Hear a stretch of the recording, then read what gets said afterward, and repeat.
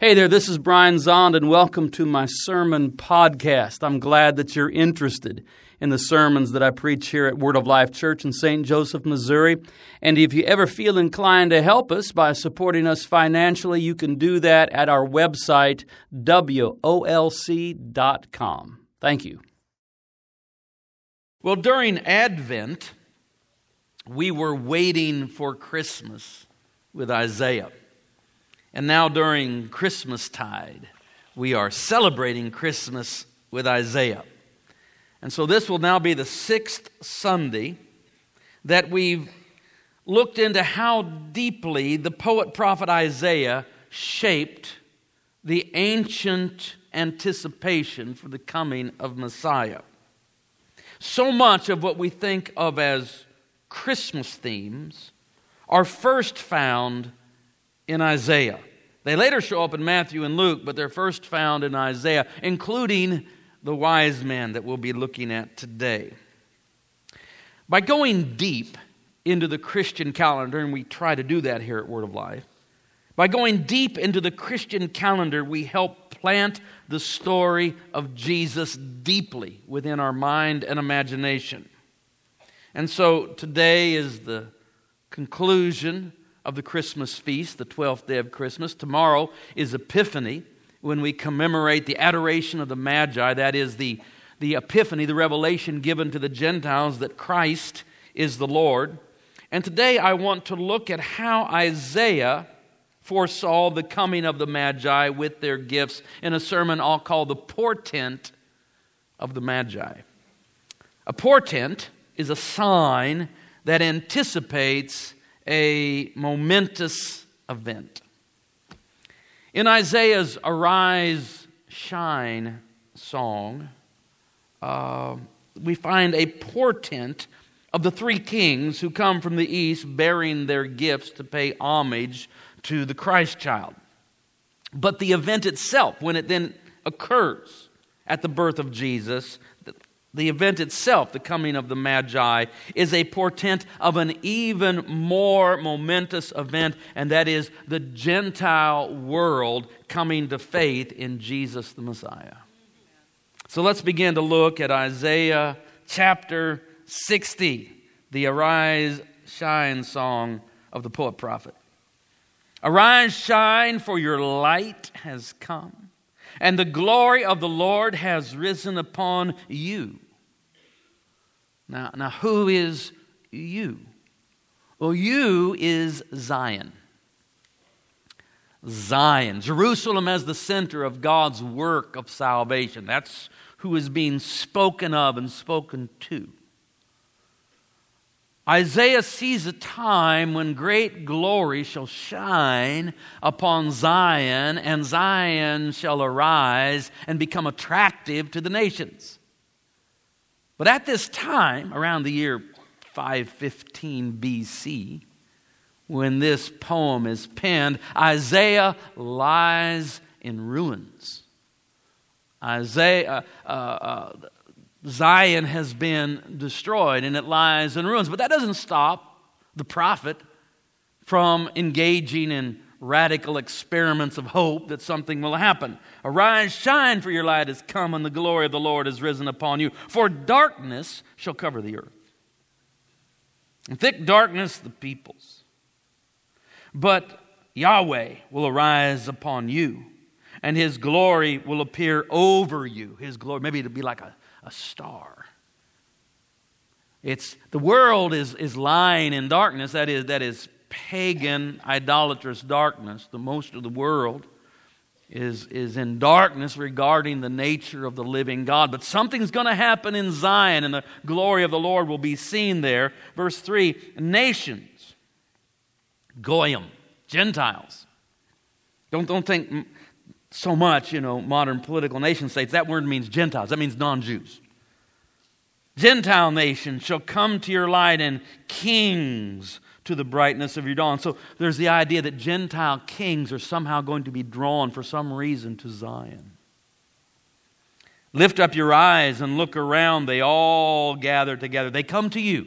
They come to Zion. There's something that's going to happen that's going to draw these Gentile kings to Zion. Your sons shall come from afar, and your daughters shall be carried on their nurses' arms. So this also is talking about how the Jewish exiles are also going to return and come back to Zion. That's a common theme in Isaiah. Then you shall see, you'll see this happening, and be radiant. Your heart shall thrill and rejoice, because the abundance of the sea shall be brought to you. The wealth of the nation shall come to you. So something's going to happen, that the wealth of the nation is going to be brought to Zion. They're going to come in cargo ships. The abundance of the sea. That's the wealth. The idea is that Zion, who has been forced to pay tribute to Babylon and other Gentile kingdoms and empires, is now going to receive tribute from Gentile kings, nations, and empires. A multitude of camels. Oh, there we go. We got the camels. A multitude of camels shall cover you. So it's going to come by sea in ships, but it's also going to come by land in camel caravans, this Gentile tribute being paid to Zion. A multitude of camels shall cover you, the young camels of Midian and Ephah. All those from Sheba shall come. They shall bring gold and frankincense. See, before that shows up in Matthew, here it is in Isaiah. They shall bring gold and frankincense and shall proclaim the praise of Yahweh. Isaiah's Arise, Shine song is a prophecy that someday Zion will be the light of the world. And that at last, when Zion becomes the light of the world, the Gentiles, so long lost in deep darkness, the deep darkness of pagan idolatry, will come to the true light of Yahweh that will shine from Zion. That's the prophecy. And one of the signs of this momentous event is that kings, Gentile kings, will come from the east to pay homage to the God of Israel and to bring gifts of gold and frankincense. Of course, Christians cannot read this song of Isaiah without saying it's all about Jesus. Jesus is the glory of Zion. Jesus is the light of the world. Jesus is the fulfillment of Israel's election. You could just say it like this: Jesus is Zion. Jesus is Zion. The whole purposes of God for Israel, beginning with Abraham, and then with the patriarchs, and then with the 12 sons of Jacob, and then with their captivity and their bondage in Egypt, and their deliverance by Moses, and all I go through the whole history. The whole thing culminates in a singularity, a single seed of Abraham, son of David, who is Zion in person, and his name is Jesus. Of course, the idea then is, I'm kind of getting ahead of myself, but the idea is that through faith and baptism, we are connected to Jesus. We are connected to Zion, and we too become Zion in the earth. That's good stuff. Now, I'm going to give you a technical term, so just buckle up. The technical theological term for the event described in Isaiah 60 is the eschatological pilgrimage of the nations. I have to use things like that now and then just so you know I'm still studying, I'm still learning. The eschatological pilgrimage of the nations. Eschatological, we mean when things are being fulfilled. When things are coming to a fulfillment. The eschatological pilgrimage of the nations means that as God is summing up and fulfilling the promises He's made to Israel, this will be a sign that the nations, the Gentile nations, will make a pilgrimage and come to Zion. The Gentile nations will, Isaiah says, someday, Isaiah doesn't know when.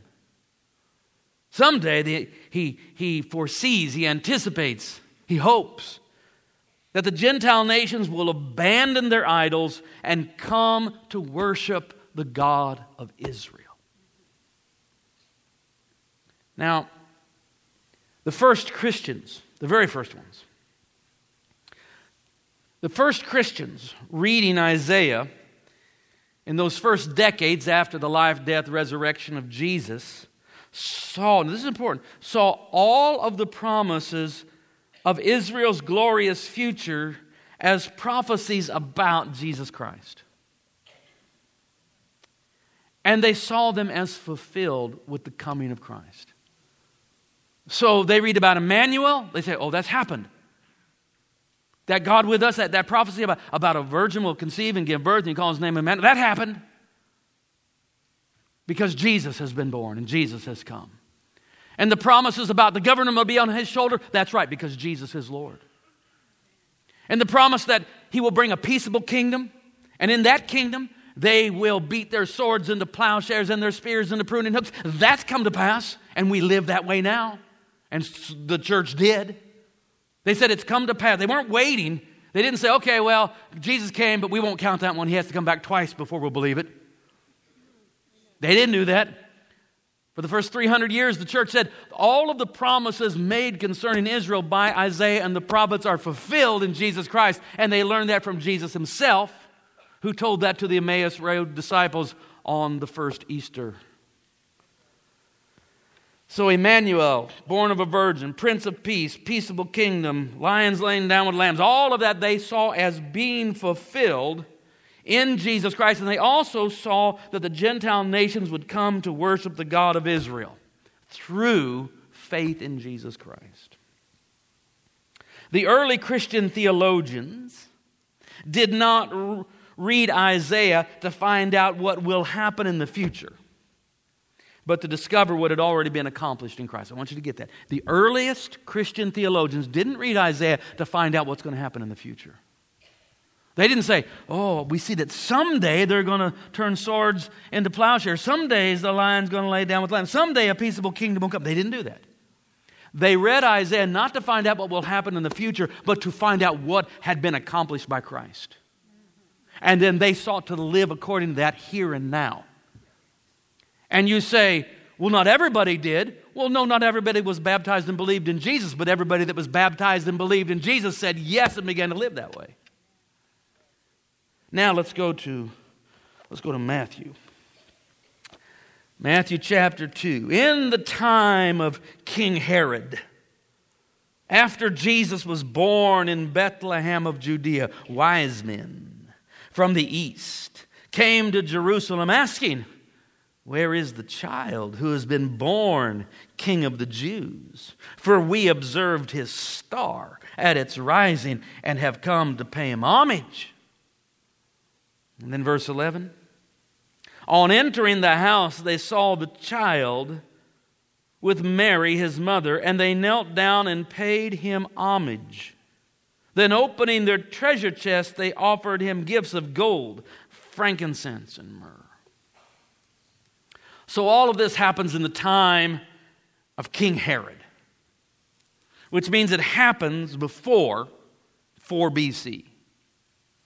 Because Herod the Great, died in 4 BC.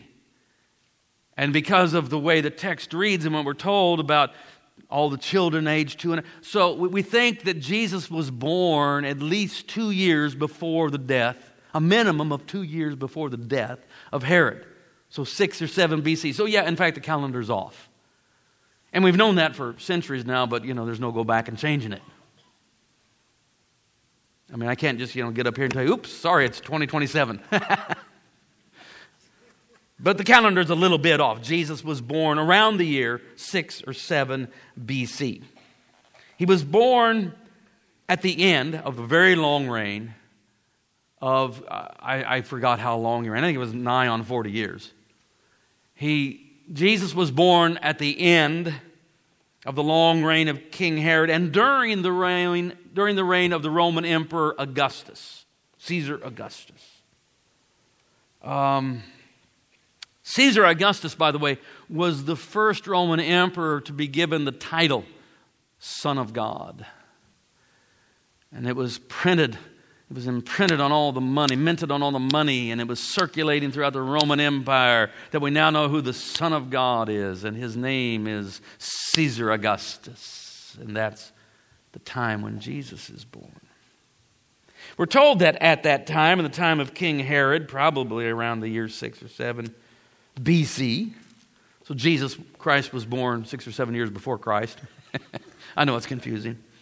Wise men from the east came to Jerusalem. They came to Jerusalem because they're coming to Zion, because they're coming to the capital, because they're looking for the king. They don't understand that the king is going to be born just 5 miles south, where the greatest of the Hebrew kings, the Jewish kings, the kings of Israel were born. David was born in Bethlehem, just 5 miles from Jerusalem. But they come first to the capital city because they're looking for the king. These wise men, or they're magi is what they are. They're magi. We say wise men, it's close enough. Magi is the actual word. Magi were Persian priests who were experts in astronomy and astrology, medicine, philosophy, religion, and magic. In fact, magi and the word magic are related. They come from the same source. So they're Persian priests. They're from Persia. They're of the priestly class. They're experts in a wide range of subjects, including dream interpretation, astrology, astronomy, philosophy, science, magic, religion, medicine. And the tradition that it was we three kings of Orient are. The tradition of 3 magi is derived from the number of their kinds of gifts. We're not told how many magi there were. But there were 3 kinds of gifts. Gold, and frankincense, which Isaiah mentions, and myrrh, which is something new that's added. Isaiah doesn't mention myrrh, but it's a burial spice. That's interesting. There's a tradition in the Syrian Orthodox Church that the number of the Magi was 12, which would in some ways be a more auspicious number than 3, as there were 12 tribes of Israel that first received the revelation of God. Now there are 12 Magi representing the Gentile nations that come to Zion with their gifts of gold, frankincense, and myrrh. But you know what? We're going to stick with 3 because there's no way I'm going to bring 12 camels in here on Christmas Eve. It's enough. 3's enough. Amen, Stan? All right. Amen, Dan. Wherever Dan is.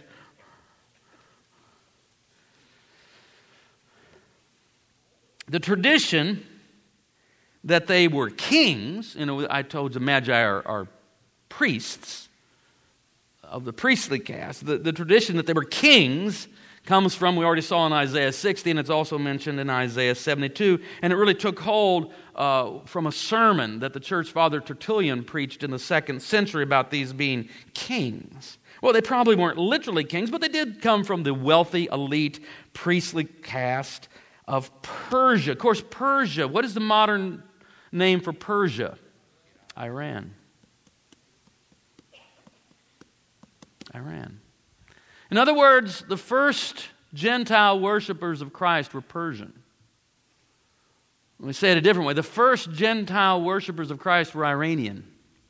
Did you know that over the last few decades, there has been a tremendous move of the Spirit of God in Iran, and a Christian revival, and those that, the best estimates we have, because there's some secrecy involved, but there's something in the neighborhood of 500,000 believers in Jesus in Iran. And so we pray that our brothers and sisters in Iran will know peace and not war. Amen and amen. It says that the Persian Magi said that we observed his star at its rising. Now, they're astronomers. That is, they are expert in studying the celestial movement of the stars and the planets. They keep star logs, they notice it, and then they interpret events according to them. Now, this is something that is expressly forbidden in the Hebrew Torah. So Jews didn't practice, since they weren't going to practice astrology, they didn't mess with astronomy much. They didn't pay a lot of attention to that because it was forbidden to them. But these are Gentiles, and these are Magi from Persia, and they are looking into the heavens and trying to discern meaning from the stars, something that is forbidden to the Jewish people, but they read something in the stars. In the years 6 and 7, or we should say it this way, in the years 7 and 6 BC, because we're counting down. In the years 7 and 6 BC, 3 times there was a conjunction of the planets Jupiter and Saturn in the constellation of Pisces, which means nothing to you or me. But we know from the records, both Babylonian and Persian, that probably the most predominant interpretation of a conjunction of Jupiter and Saturn in the constellation of Pisces would be that there had been the birth of a very important king among the Jews. Fascinating stuff.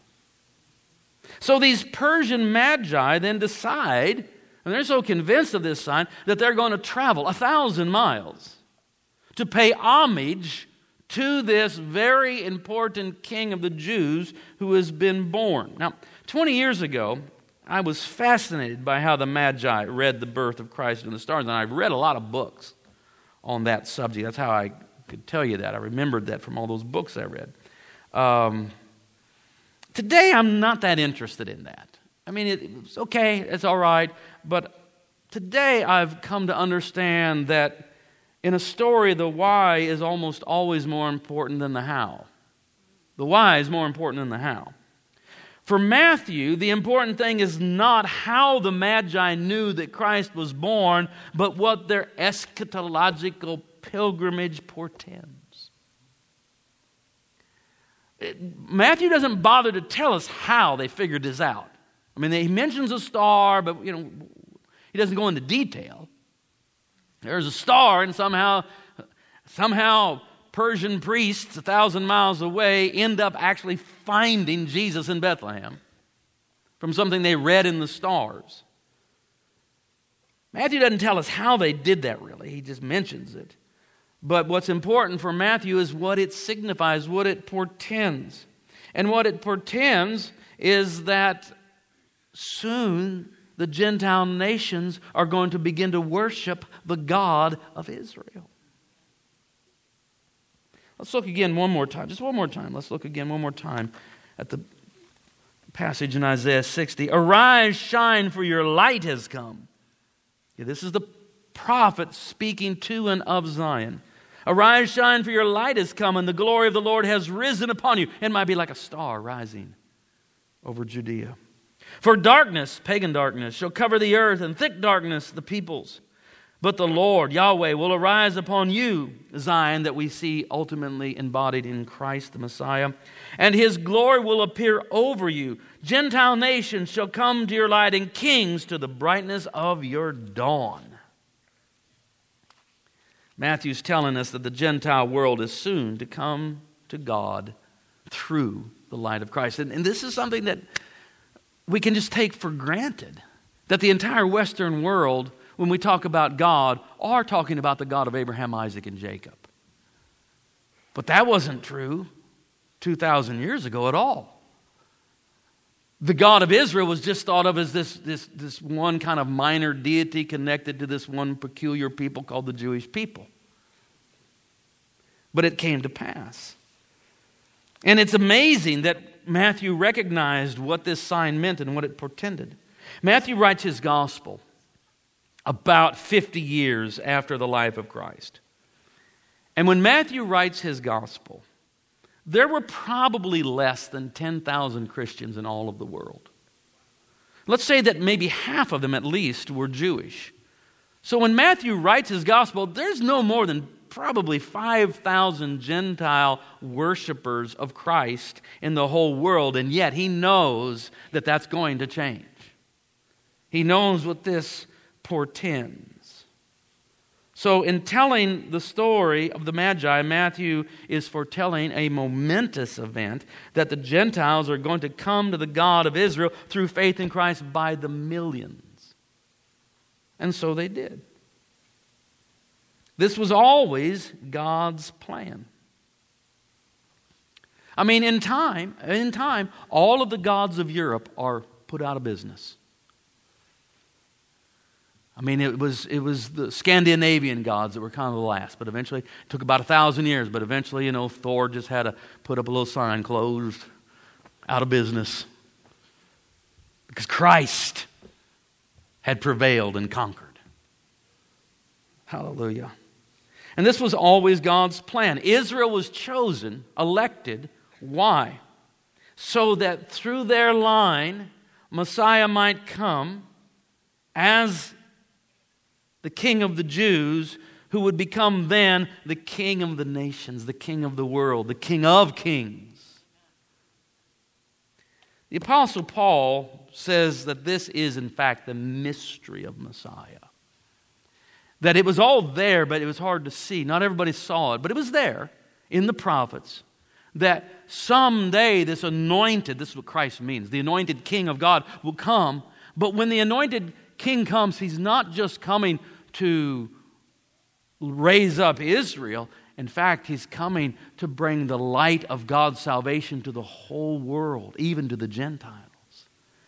The Apostle Paul calls this the mystery of Messiah. I want to read to you what he writes about it in Ephesians chapter 3.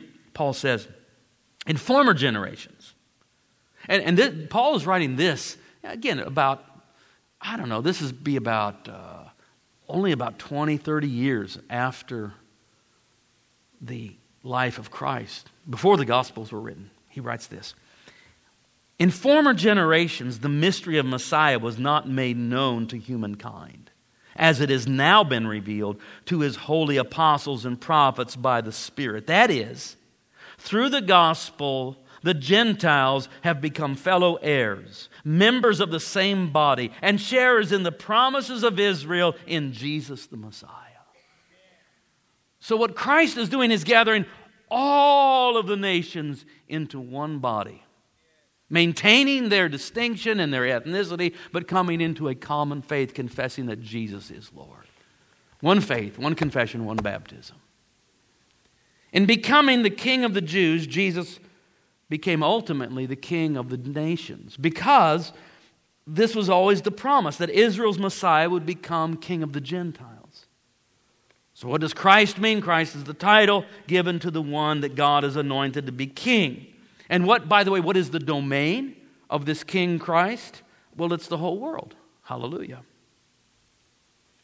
And one generation after the life and death of Jesus Christ, Matthew understood the portent of the Magi.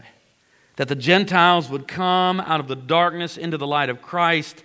And in many, many surprising ways it came to pass, and the pagan gods of Europe were all supplanted by the God of Israel, introduced to the world through Jesus Christ. Most of that happened quite a long time ago, and there's a lot of water under the bridge.